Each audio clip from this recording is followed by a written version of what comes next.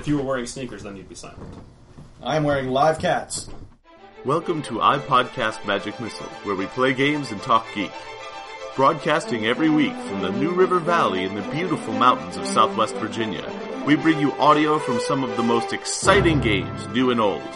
No actual wizard spells here, just actual play from great games. This is iPodcast Magic Missile. Now, what have you been playing besides grad school? The only game I've been doing since grad school is I've been working on writing campaign rules for Warhammer Fantasy. Been doing that about 3 hours every day. That's a whole lot of Yeah. writing rules for Warhammer Fantasy. Holy crap, really? Yes. Dang. That's as much work as I put into it when I did it all those earlier times. Well, it requires it.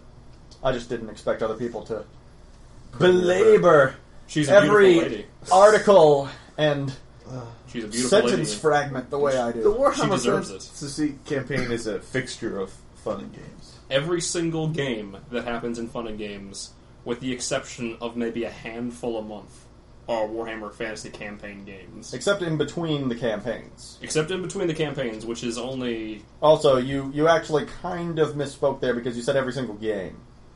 I think you mean every single Warhammer Fantasy game. That's true, every single Warhammer Fantasy game. But when I say game, I of course mean Warhammer Fantasy game. What about you, Yanni? What have you been? I have been playing Cursed Treasure 2, which is a tower defense game on the interwebs that is cute and freaking addictive as hell. Also got to play Formula D and Love Letter yesterday. I like Love Letter a lot. And I guess they reprinted it because they're advertising it on stuff that I read. I'm seeing a bunch of it on G+. Well, then we will have to try and get it at the store again. Probably get Love Letter. I would buy a copy of that game. What's Love Letter?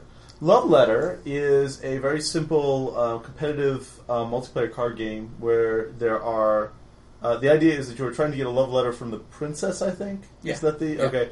And so the person who has the princess card in their hand last... Oh, I remember. I've played this game before. Yeah. So there's ranks, 1 through 9, and the princess is 9. And each of the cards, when you have one card in your hand, you draw a card, and then you play a card. So you're typically only holding one card, except I think in a 2-player game. And each card, when you play it, has an effect. And cards in your hand can have effects too. Like, so one card is like, name a card, look at the other player's hand. If the card's in that hand, they lose. They're out. So the idea is that a lot of these things will knock other players out of the game. But it's a very quick game, and you can play multiple rounds. And the idea is you get points for each round, and You gain favor with the princess. First and person to eventually... get 4 Vins. Yep. It's a really neat game. It plays fast. It's a lot of fun. And there's actually some strategy to it. Although not a ton, because a lot of it is luck-based, since you only have one card. And you're drawing it random. I like that game almost as much as I like Get Bit, and for the same reasons. What is Get Bit? Get Bit It's is... a shark game. Yeah, it's Where a little little robots. Oh, with the yeah. When you put the other guy in the back and they get the leg pulled off. And It has the Lego shark. I love both of them because they're a what is someone thinking game. Yes, I it love is. those. Yeah, I bet you do. Well, That is well written all over. but it's a fast enough game that even if you lose, it's still fun. It was, and you can screw people because if you get behind, you can play spoiler, which is also a way to make being in the back fun. Give people a blue shell. Yanni, I should say. Yanni represented Get Bit to me as a game advertising itself for being used to determine who will go first in another game. No, I made that up. That was not like how it was advertised to me. I think it's a good idea because it's a 10-minute game. I chose my words carefully. Well, each round of love letter is about 10 minutes. You can do the same thing with that. Whoever gets the princess or whoever's last gets to go Could first. be. It can go longer, especially if everybody is except for me, is getting favor. I got... Well, no. I'm not telling you about getting points. I'm just telling you you can play one round, and whoever ends up with the princess or survives. I want to take a small aside to note that the album title for all these songs on the Groove Shark playlist here is All Drums Go To, Probably and then hell. ... It could be heaven. Okay, No, it's totally hell. But there's 2 steps from hell. I really wanted to know where all drums were going to go when they die? Question mark? Well, all dogs go to heaven, all drums go to hell. I see That G.I. was Joe goats. Retaliation soundtrack, 300 soundtrack. I thought it Lord was of the Rings. I thought it was goats go to hell. Sheep go to heaven. Goats go to hell. Anyway. So what have you been up to, Blake? I have been arguably meta gaming because, as well as been writing the rules for the new fantasy campaign, I have been attempting to put the players in neatly organized rows in anticipation of that campaign starting. The anticipation of beginning the campaign is palpable. People are dying to start play. Literally dying. I mean, somebody was literally dead on the floor. No. I never say anything literally. Anyway, right now we've basically been spending 2 weeks trying to debate when during the week the weekly meeting campaign will occur, and it's been something of an adventure. We started with a Facebook survey that allowed people to add additional choices beyond the choices that had already been presented. At least one person, it was Duncan, added an option that he himself could not even attend and voted for it. Out of spite for it not being on the list, because it seemed overtly absent. That was Saturday evening. Pathfinder Society meets on Saturday evening. I know. Also, a substantial fraction of the staple Warhammer Fantasy players are at my house watching Attack on Titan Saturday evening.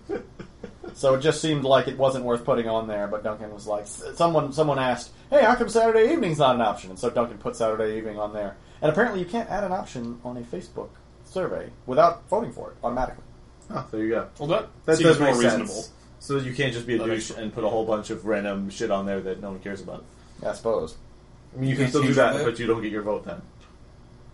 The other thing I've been working on is transitioning between 2 point-of-sale systems. Oh, I've heard. Oh, God, my life.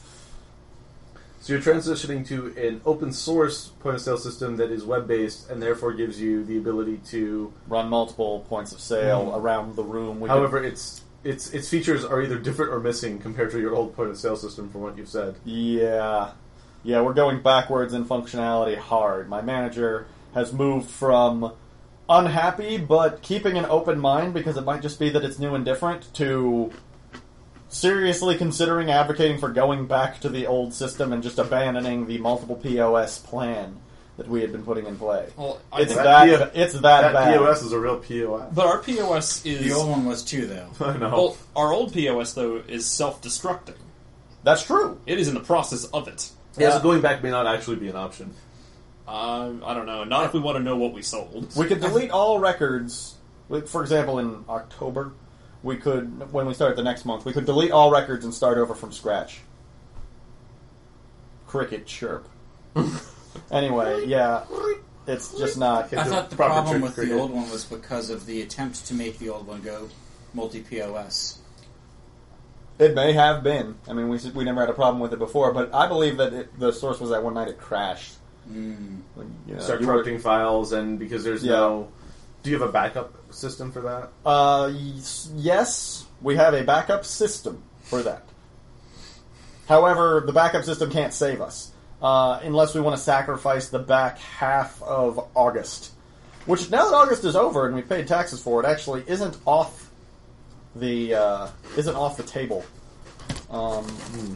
But at the time, we didn't want to lose all of our August sales figures in order to gain everything from August 12th and earlier. 12th Yeah. is when it crashed. The system was back up on the 15th. We just lost the 13th and the 14th, and they'll never be found. But, I mean, we had been working on transitioning over this new system slowly for months. It's open source. It required actually downloading a number of different modules and socketing them together. I'm given to understand Conrad has been working on this. And you know Conrad, his mind is a machine that transforms all matter into some other state of matter. That's funny. I cannot imagine that anything Conrad spends 3 months working on is an achievable task in another man's lifetime. That's sort of how I estimate tasks. When I'm estimating a task, I estimate the amount of time it will take me to do it.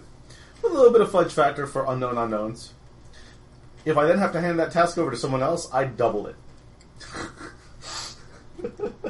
Well, you're a far less arrogant man than I.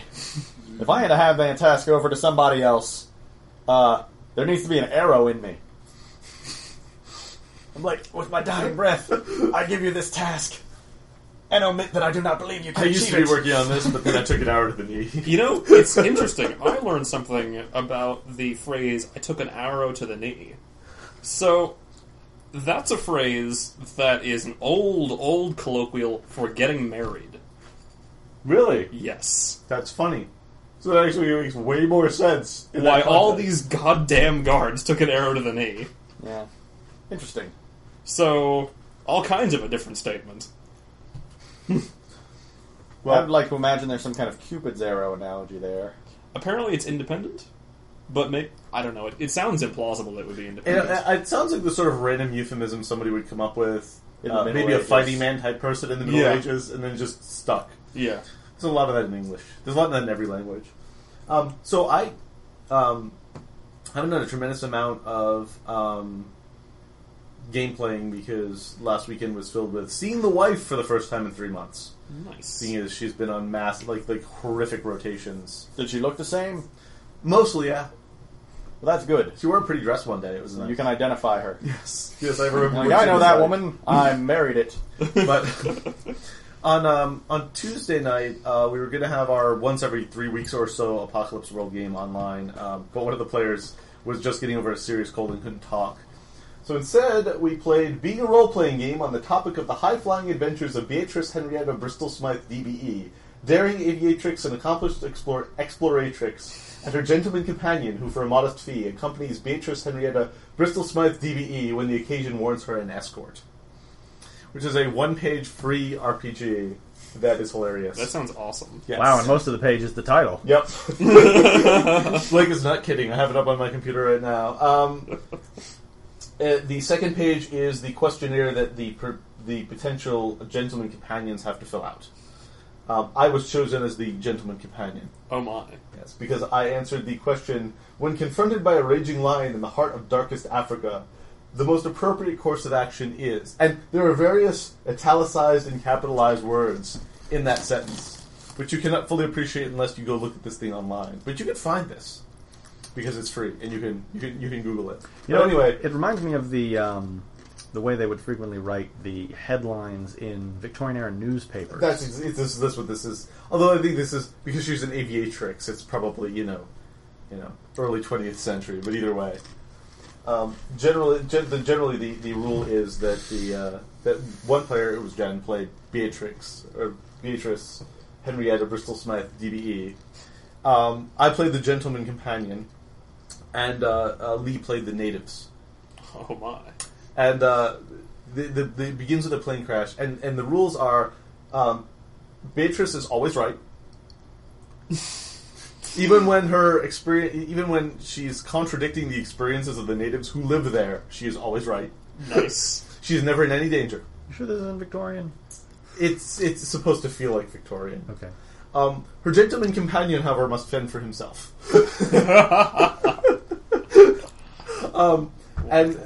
Beatrice, however, can only make 3 positive assertions the entire game. The rest of the game is the gentleman companion asking her about the situation, to which she must give an answer, and that answer is the truth, regardless of what anyone else has said. It is a hilarious game. It's a lot of fun. Amazing. Yeah, and I basically just described the whole game right there, so you can play it now without even looking it up. Handy. What was... I'm sorry I cut you off. You didn't actually answer. What was the most appropriate response when confronted by a raging lion in the heart I'm of trying to remember the darkest exact Africa? phrasing because I had it written down, but I did not save the file. I mean, far be it for me to judge a man for forgetting his life-defining shit. No. So, I believe I said that the proper answer was that you simply I think you sort of stand firm and gaze at the lion with something about a look of demonstrating that you are an Englishman and therefore the pinnacle of evolution. And the lion will realize its place and go hunt some more appropriate prey. Nice. So I think Lee said something about running and hiding. I would have given him the Scotsman's answer. Kick him in the jimmies! Well, That might have been better than running and hiding. It depends on the line. As long as you give the Irish answer, and I don't know what that is, but it specifically says that Beatrice has been everywhere in the world except for America due to the abundance of Irishmen. Wait. Don't wait. Wait, hold up. Nope, don't hold up. We're going full speed ahead right past this analogy. You can observe it in the rearview mirror. So we were going to talk about today, speaking of gaming, we're going to talk about sort of the evolution of, not of gaming, but of the gamer. If I may, Go ahead. This was my idea before the recording started, and it came upon me when at the store earlier today, a young man bemoaned. It was Jacob. I don't know if you know him, but I do not he know him. bemoaned that he has spectated our Dungeon World campaign on Sundays more than once, though he did not know that it was Dungeon World. He called it your D&D game on Sundays, and it took me a while to put two and two together. To figure out what he was talking about. Yeah, I was like, we haven't played on Sundays since before you, because I thought he was talking about the One Piece campaign. Yeah. Right, and I was like, that hasn't been. I feel as though that stopped before you started coming here. But anyway, when it finally came to the fact of the matter that he'd been watching the game and he wished to play with us, but didn't feel like he could just, like he didn't want to just invite himself and say, hey, can I join your guys' game? Also, I told him, we have 10 people. We have 10 freaking people. Yes, we do. And even if 3 to 4 of them are absent on any given week. Well, not only that, but we're using all of the classes. There are no additional playbooks to use at this point. They're all used. Wow. Yeah. I didn't... That was the case before. 8 core playbooks plus Barbarian, which is the 9th core playbook. Yeah, that's all of them. So, anyway. But he also, I guess he views certainly the 3 of us and, our direct appendages, also High Cove, as sort of a clique of D&D people. I never had an appreciation for this concept before, but apparently in the fun and games, like in the sense that other people at fun and games have, because we have a high rate of churn because of these students. Most people at fun and games aren't there for a decade like most of us have been. Except for this guy. Well, a year with Will feels like 3. So that bad? What? The point is that we are viewed by the other people as like the D&D old timers club. We're at the Grognards? No, we're not. No, it's not Grognards. It's more like the elite. Are we pinnacles? Yeah. Huh? We're pinnacles of Dungeons and Dragons? Yeah, we're the gentlemen with pith helmets drinking tea around the fire at the lodge. You know what I'm saying? So you were saying so we're the old folks. The point is, we're viewed with certainly a heavy measure of respect. Yeah. But also a small amount of unapproachability. There you go. Unapproachability. Yeah. Like that. They're going to be in their games, and they're just playing a different game than the rest of us. Even when we're playing the same game as them, we're playing a different game than the rest of them. And you know what? They're right. They're right. They're absolutely right. When we play 4th edition D&D, we are not playing the same game that the Encounters Night guys. No, God no. And that got me thinking about, because Jacob wants to join this clique. He wants to be in a High Cove run campaign. Based solely on the way we threaten people with a High Cove run campaign. He wants to be, in the games, in the story, in the games run by Dave. He wants to see what this stuff is like because we just, all of us, when we play D&D, we just play it with this confidence and authority of growing up in it. And he's interested in getting some of what we're drinking. But I thought I asked him, I was like, well, confidence and authority, I actually would like to add something to that. I think part of it is that the players in our campaigns feel like they can contribute to the fiction. Yeah. That it's not just the DM show. Oh, yeah. Even in a High Cove campaign. Well, but that also speaks to what I'm talking Yeah. about. Go ahead, yeah. So, forgive me for monologuing for No, the first 15 this is a minutes good of this monologue. thing. Continue. What was I saying? I'll MC when I need to. Go ahead. I asked him how long have you been playing D&D? He said 2 or 3 years. Like, how many characters have you played? And he's like, probably more than 30. I was like, okay. Tell me about your favorite character. What was your favorite character? I didn't say favorite. I chose my words carefully. I said, when you look back over your characters, which one are you the happiest about? And he said, "My warlord." End of answer. Yep.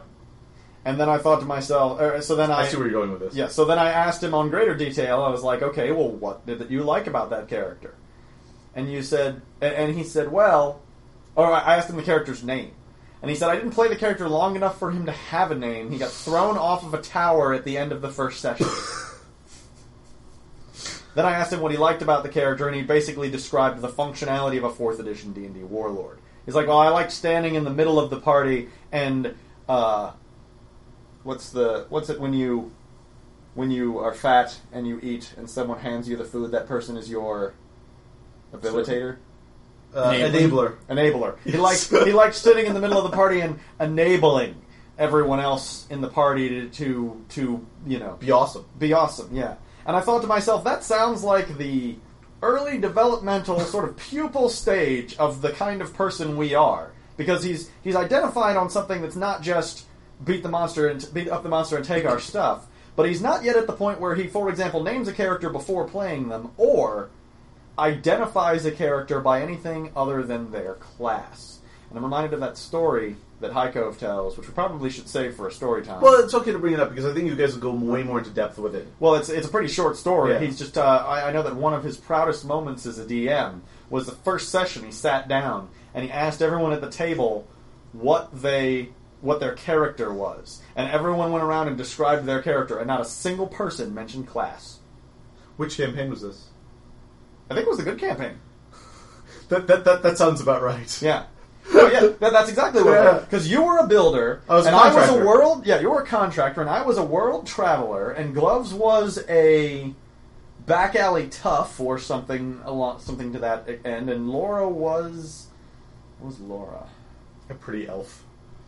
She might have actually described herself as a... Wait, was she a ranger? She was a cleric. I know she was a cleric. She used a bow, though. Yeah, because she's an elf.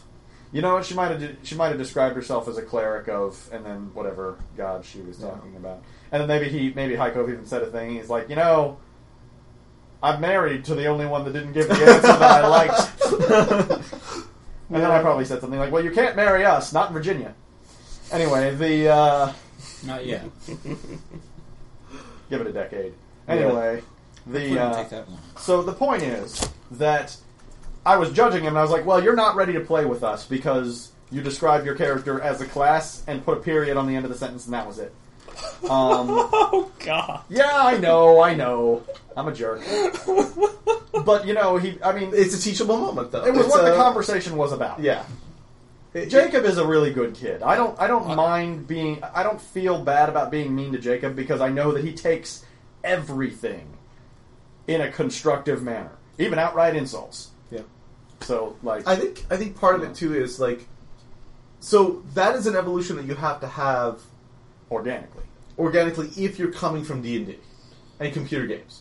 If you started with Fiasco, then the evolution that you have is perhaps a different evolution. There's a different growth path. There is the learning how to basically be a screenwriter path. The idea of how do you frame scenes, how do you set up interesting interpersonal interactions, how do you stop being like, I want to get what I want from my character in every scene, as opposed to, I want to have something interesting happen, and I don't care what happens to my character, whether they get what they want.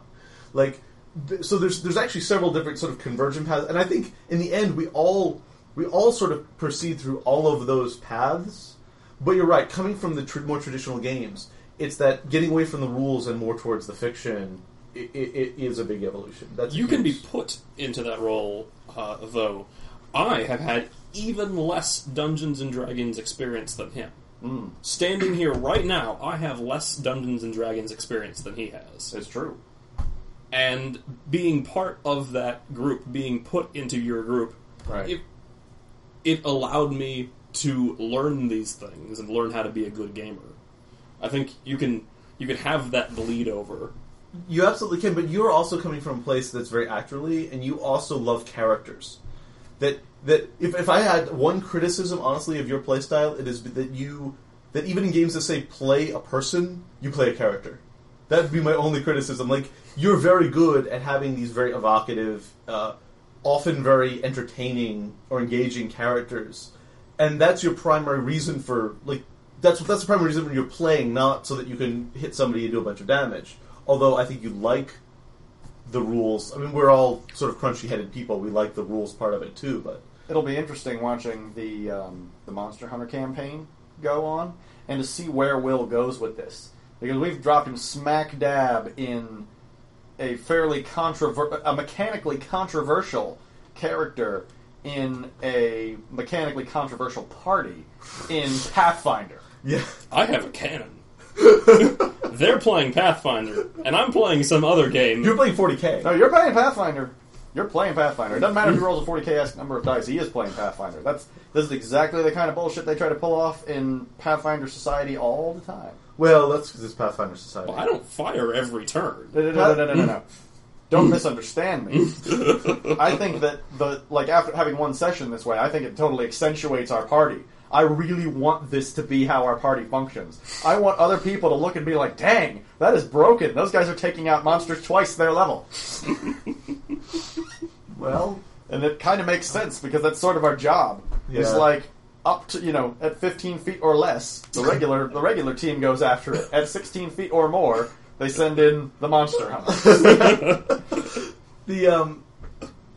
So, are there any other elements of the I definitely see I could list off a few things I think in story games that are sort of a natural evolution. Even if you just come in through that and you're never in the D&D, can anyone else think of any the Fiasco? You mentioned Fiasco, and that was actually kind of a revelation for me, playing that first Western one where I got shot. And then I shot the sheriff and the doctor, and I got shot again, and I rode off into the sunset, tied to my horse and bleeding to death. And that was one of the best games I've ever played. But that was a terrible outcome for my character. But it was a great story. And coming from more traditional gaming, you want your character to win. Yep. I think Yanni has the longest. As a point, I think Yanni has the longest D&D career of anybody here. It's true. Perhaps combined. That might also be true. I played very sporadically from high school through graduate school, so I might have played 3 or 4 campaigns total. And counting Savannah Greyhawk, not counting 4th edition, but counting Savannah Greyhawk, probably that might have been my 4th or 5th D&D campaign ever, and one of them was a one-shot. So I actually played almost... But I played a ton of computer games, including a ton of D&D computer games. Almost as much Shadowrun as I played D&D. And you played some White Wolf as well. Yeah, I played... I didn't play White Wolf till college, actually. Okay. In high school, we played mostly Shadowrun and D&D, but we also played a lot of Call of Cthulhu and Paranoia and Toon and GURPS and 5 or 6 other edge case games. There was a horror game that I want to say began with a P, and I can't find it. I don't know what it is. The Penumbra? Nope. Okay. But you say before you played Fiasco, that was sort of an eye-opening game for you, but you had the same tendencies, I'm out for my character, I just want to win, kind of. To some extent. I mean, I liked the idea of story, and, I just had a hard time finding games that really supported that. And then seeing Fiasco and some of the other indie games, and seeing, you can have a story, and it's not just about gaining mechanical advantage to win the role-playing game. That's kind of what I liked about Paranoia, is there's no way you can gain mechanical advantage in Paranoia. You don't win Paranoia. If you're lucky, you get to the briefing with only 1 or 2 clones down. It's about the interaction in the story, and that's all that really matters. And there's mechanics there, but technically the players aren't allowed to know the rules. The rules are in the ultraviolet clearance, and if you admit to knowing the rules, the DM is totally allowed to kill you, because that's treason. And then you bring out a new clone who totally didn't read the rules. I know that I feel like Paranoia sometimes kind of blurs the line between a role-playing game and a board game, though. You certainly play a role in it, right? It's certainly solidly on the role-playing game side, but I feel like it reaches over the line a little bit because of the fact that the players are supposed to compete with each other, and that there's not really any freedom on that. I've seen Paranoia games where the players fail to compete, and the system just melts. It just does not work. That's really funny. Because a lot of the criticism of games is that the PvP mechanics, even for games like Apocalypse World, aren't spectacular. But so it's like the other way around. And in Paranoia, the cooperation rules don't exist. As a brief aside, I've learned something about that. We were talking earlier about Will has been designing the Warhammer Fantasy campaign rules, because it's interesting to me how in D&D games it's frequently, especially like 3rd edition D&D games with players who have played enough to have a mastery of the system, but not enough to have gotten over the play-to-win mentality, that the players frequently fall into competing with one another, especially the ones who think they're into story, because they always find a story excuse for their characters to be a jerk butt to their heads character, with other players, standing apart from the rest of the party and moonlighting, shadow, etc. The on the other hand, but then for some reason when we were designing in the Warhammer campaign, we always have a problem generating conflict between players. Everyone just wants to band up into massive teams, massive peace treaties, and try and go along get along and just share the wealth. What I would say is that likely is an indication that punches B. Instead of B. I think it's a June bug. I would say that may be an indication that your rules encourage that, for one reason or another, encourage that type of play, and that you should basically discourage it by making double-crossing people more rewarding and cooperating less rewarding than it is. You know why our rules encouraged that? Because we were seeking greater realism. The more we sought realism, the more players sought peace. Of course. Because war is incredibly destructive of resources. Mm-hmm. One of the things I've been writing into the new rules is a realism that I think is important that was entirely absent. When an army passes through a territory, it shreds it. It shreds it. Yup. This basically equates to you cannot peacefully march your army through someone else's territory. Yep. It simply does not happen. Because of all the theft and raping and burning and pillaging that happens. So far, we found our tools in forcing players to compete with each other to be restricted from removing the rules' capacity to cooperate. Like, you used to be able to give people permission to cross your borders. Yeah. Now, you can't. No, you can't. I'm still keeping in the ability to trade resources, but it's really hard to think of why you would want to do it, but I want the option available if you can conceive of something bizarre. But anyway, taking this back around to... and this actually comes to another thing that I think is sort of an immature playstyle issue in the crunchier type games, is the players that don't understand that making a character that can drop an anvil on anything in one turn actually makes the game less fun, including for them. Well, the thing is, it makes playing the game less fun for them, but they had their fun when they were making the character. This actually speaks a little bit. This is kind of interesting. This speaks to something that Mark Rosewater always talks about in Magic. Timmy, Johnny, and Spike. Yep. Because Timmy is playing to play, Spike is playing to win, but Johnny is playing to express something about himself. And we have a Duncan.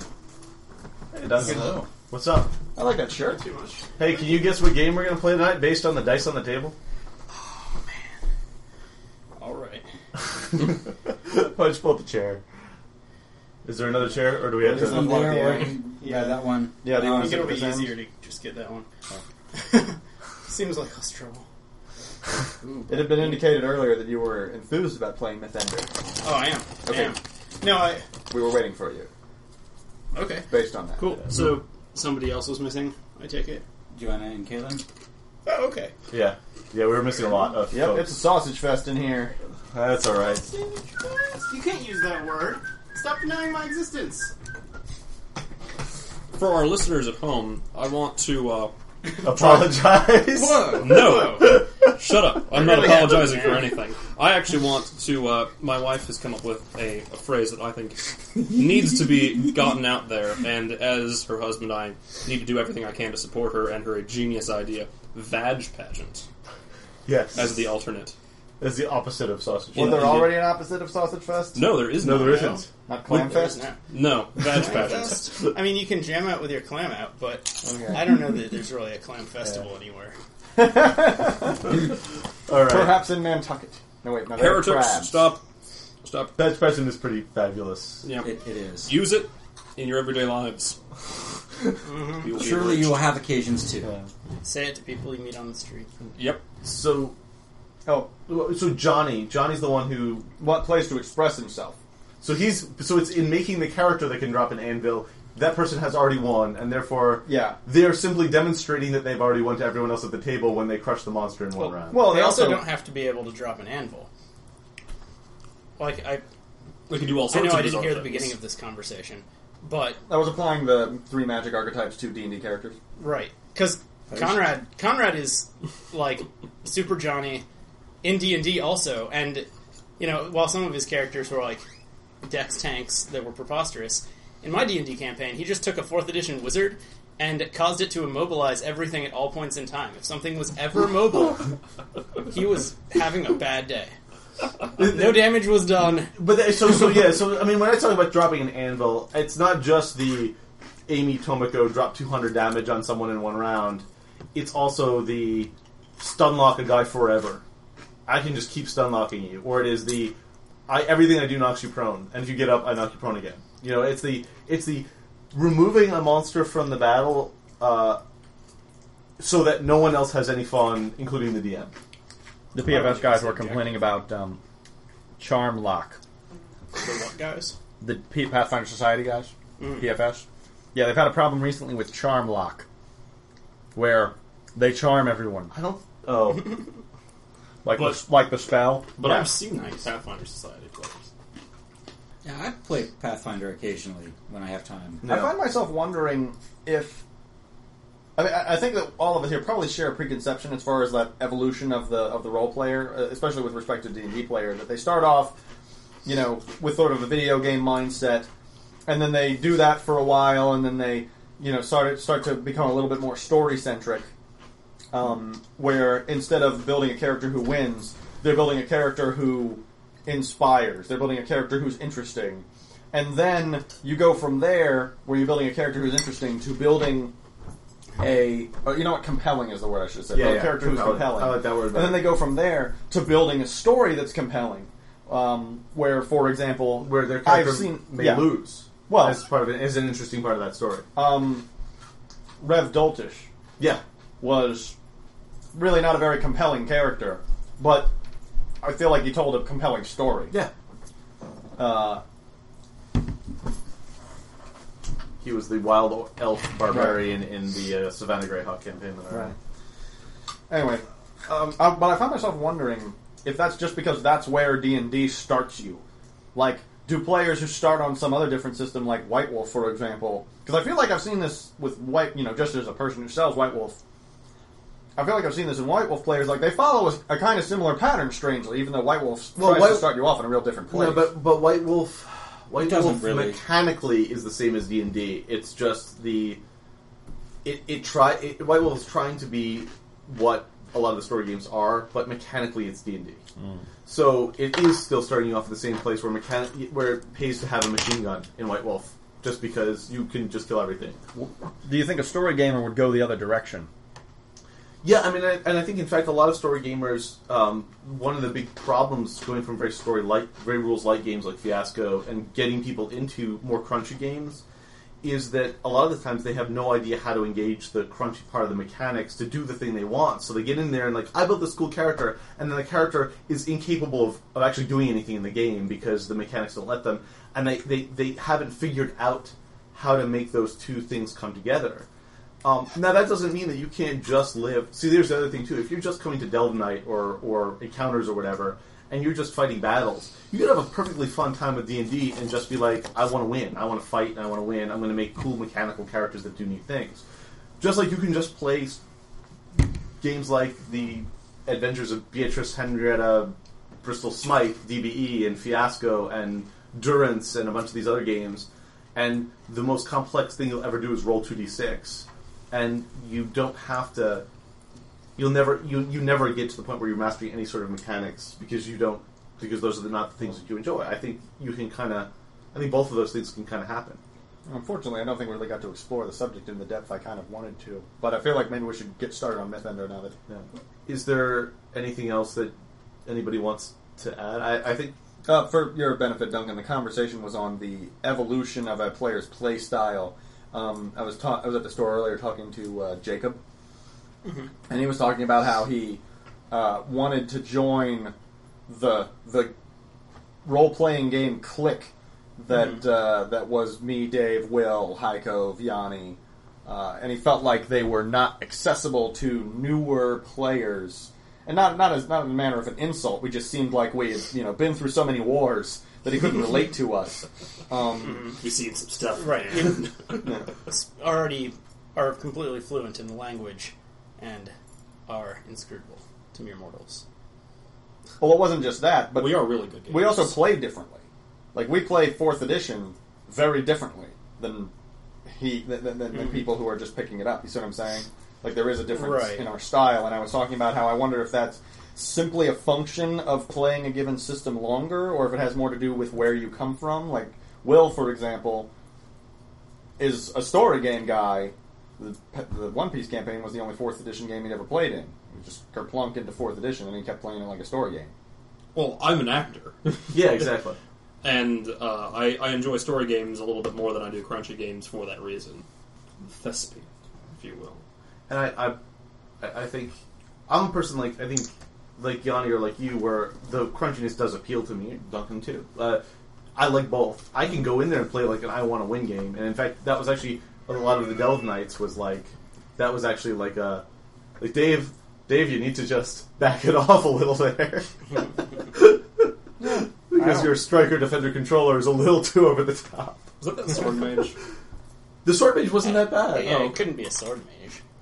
The wardens were typically the really bad ones because the wardens are black holes. Yeah. But there was also But we even talk about those characters differently. Because we're talking about the sword mage, the wardens. Yeah. Because it's a different context. Exactly. It's the context of playing a board game, basically, as opposed to the mechanics are what's interesting, because you'll never have that character again. Well, the character doesn't have any narrative depth. I never talked about Bjorn yesterday as a fighter. My fighter that I played that one time. It's always Bjorn yesterday. Or that Noel Archer, who we only played when we beat that one layer assault with me and Heiko. And to me, that character's always going to be Shig the Bow.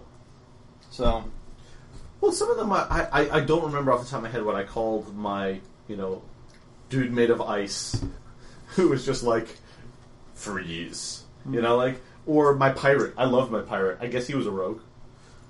I think that was the thing. It seems like a thing. But I got I get to sneak around and I don't shoot remember things. I don't remember who was running at that point. He came out during the Metroid. Is it Metroid? Segment of Delve Night. Yeah. Which made him extremely out of place. Yeah, well, it was more like the what? session was out of How place was for that the characters. extremely out of place? Wasn't Metroid like full of space pirates? Yeah, but he was like a pirate, like right off a boat. I mean, Have you even seen Firefly? what? Oh, Yeah. and then there was what was his name? Louis.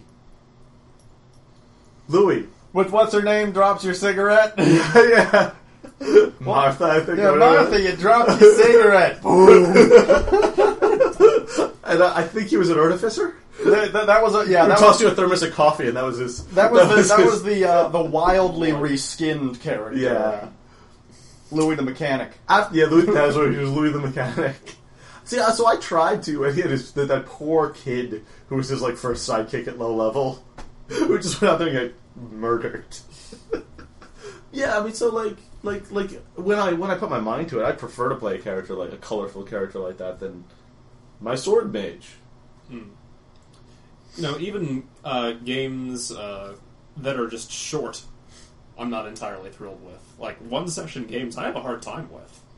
Really? Yeah, Really? Buckle your seatbelt because we're about to play one. Yeah, well, this is fun because I've got the right mentality for this particular game. I'm set up with it, but I like big, long arcs for my characters and for the entire world around everything in a game. You like to be able to imagine an audience becoming emotionally invested. I like HBO a lot. The thing about it is, I asked. I don't have to give them money. Actually, here's an interesting thing because we had this conversation in the store once, and I think it's really interesting. Everybody plays games. Everybody gets a different payout, but like largely, especially with story games, there's like Don't break my remote. there's often like one specific payout. And I remember you saying specifically, Will, that I say I play games to feel things. I play games to experience. Mm-hmm. You play games because it's like you said, it's like watching a TV series, especially like the Apocalypse World stuff. You know, I don't know what the rest of you like. What it is for you? If you had to sum it up. I don't know. The first thing that came to mind is wrong, but it's to wreck up the place. Obviously. Sometimes that's fun though. So it's to let a repressed feeling out. Yeah, not really, because that was the first thing I thought, but it's not really right. You would. I mean, like that's not what Mr. Silver does at all. No. It's what Absinthe did. Yeah. Silver could wreck up the place. I think for me, to be honest with you, for me, wrecking up the place is a close second. Like I play characters who are either like super dramatic or blunt instruments. Mm-hmm. Yeah, I mean, we have Ophelia and Amy in the One Piece campaign. Most of the characters I played at Gen Con were basically gun luggers. So I never thought of. Oh, let's get. I was going to say I like variety. I play games because I like games, and role playing games are no exception. And I'm really digging the whole story game aesthetic that I've been able to immerse myself in lately, but that's not to say that I have stopped liking Pathfinder or 4E Crunch or even frickin' D&D with no A on it. You know, the system, if the system does what it promises it's going to do, I probably like it. Like, one of the few games I dislike is White Wolf, because it says at the beginning, oh, this is a storytelling game. Now here, roll these dice and pick all these stats, and did we say something about storytelling? Forget that. Just pick a machine gun. That's the right day. That's the right answer. Wolves But, like, can't use machine guns. you know, GURPS is crunchy, and it's not apologetic about it. When we had a GURPS campaign, the unofficial motto of the campaign was, there's a rule for that. Because it's GURPS. And we mostly just ignored all of the rules and, like, told a story. But What about you, Blake? What's your payoff? I was thinking about that actually, and I was like, wow, you know, I'm sure I asked myself this question a number of points, and I probably come up with a different answer every time and then forget it. But what I was thinking about this time is I was like, okay, let me look back over my favorite characters and what it was that I liked about them. And it's kind of sad, but I think that the thing that I play D&D for is for the social interaction, for the emotional interaction between the characters. I play a D&D character so that I can relate to, so that I can pretend to be an imaginary person who can relate and be related to by other imaginary people. Because in reality, it just ain't happening. I actually will second that, because it's nice to know that, like, oh, if my character fucks up the relationship with him and Blake's character, Blake's not going to suddenly hate me unless it's because I did something really dicky using the game rules. Or if you're really good at it. I think a lot of people like play out their deep. I mean, this is a discussion we've had offline to even more extent that I don't think we're going to have on radio. No. But like, no, but like, yeah. I mean, like, when I actually mentioned the first time I actually mentioned that to you about my motivation, you're like, you know, like I'm like, I wonder why that is. It's like, look, you're bored with your life, Dave. That was your answer, and it's true. Oh, I said that? Yeah. That's It's how totally true. insightful I've been. like my daily life, I sit in front of a computer all day. I see my wife when she's not working. You know, I mean, I actually have lots of adventures, but I want to have adventures all the time. And you know, this is a way to have different adventures, emotional adventures. When I think back on it, my favorite characters do not overlap with my favorite play experiences. My favorite play experiences were Riker, Thelonious, Shig the Bow. Because my favorite play experience is to have a partner. Yes. Anytime I've partnered with another person at the table and we've been like a 1-2 combo guys, that's my favorite play experience. And not only that, you're getting to play out sort of a trope too. You're getting to play out because you have your little story arc between the two of you. You know. I also like buddy cop movies. There you go. And for exactly that reason. But I love having great chemistry with one other person at the table. I mean, having great chemistry with everybody is certainly great, but when you have great chemistry with one other person at the table, it's a special. And I can see you trying to do that, because I remember, like in the Good campaign...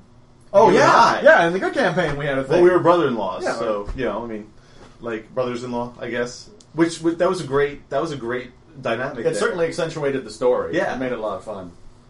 Like, and I think that's a technique that you can use in any game, is that find another character that your character has something in common with, and like form a friendship, form a bond, or even form a rivalry. You know, I think I wish the Amy and Tomoko thing got more screen time during the That was One great. Piece thing. I don't know. I felt like I gave it some screen time. I think we needed scenes. We were hungry for scenes. Yeah. Yeah, well, you know, it just wasn't that type of game. Maybe when we pick up the One Piece campaign again as a story game. I don't think we can pick it up as a story game, but we can certainly call One scenes. Piece World. One Piece World. Dude, I keep trying to work on this. Alright, well, does anyone else have anything they want to... I've been sitting here thinking about why I play games, the real reason. And I think that, honestly, the real reason for me is to see what happens. Yeah. To observe the effects. Then you're doing it right. You're the only one. Set a thing on fire and see how the flame spreads. There you go. Exactly. To fuse. Very See what cool. happens with Wreck Up the Well, Place. what is doing it right? I'm kidding.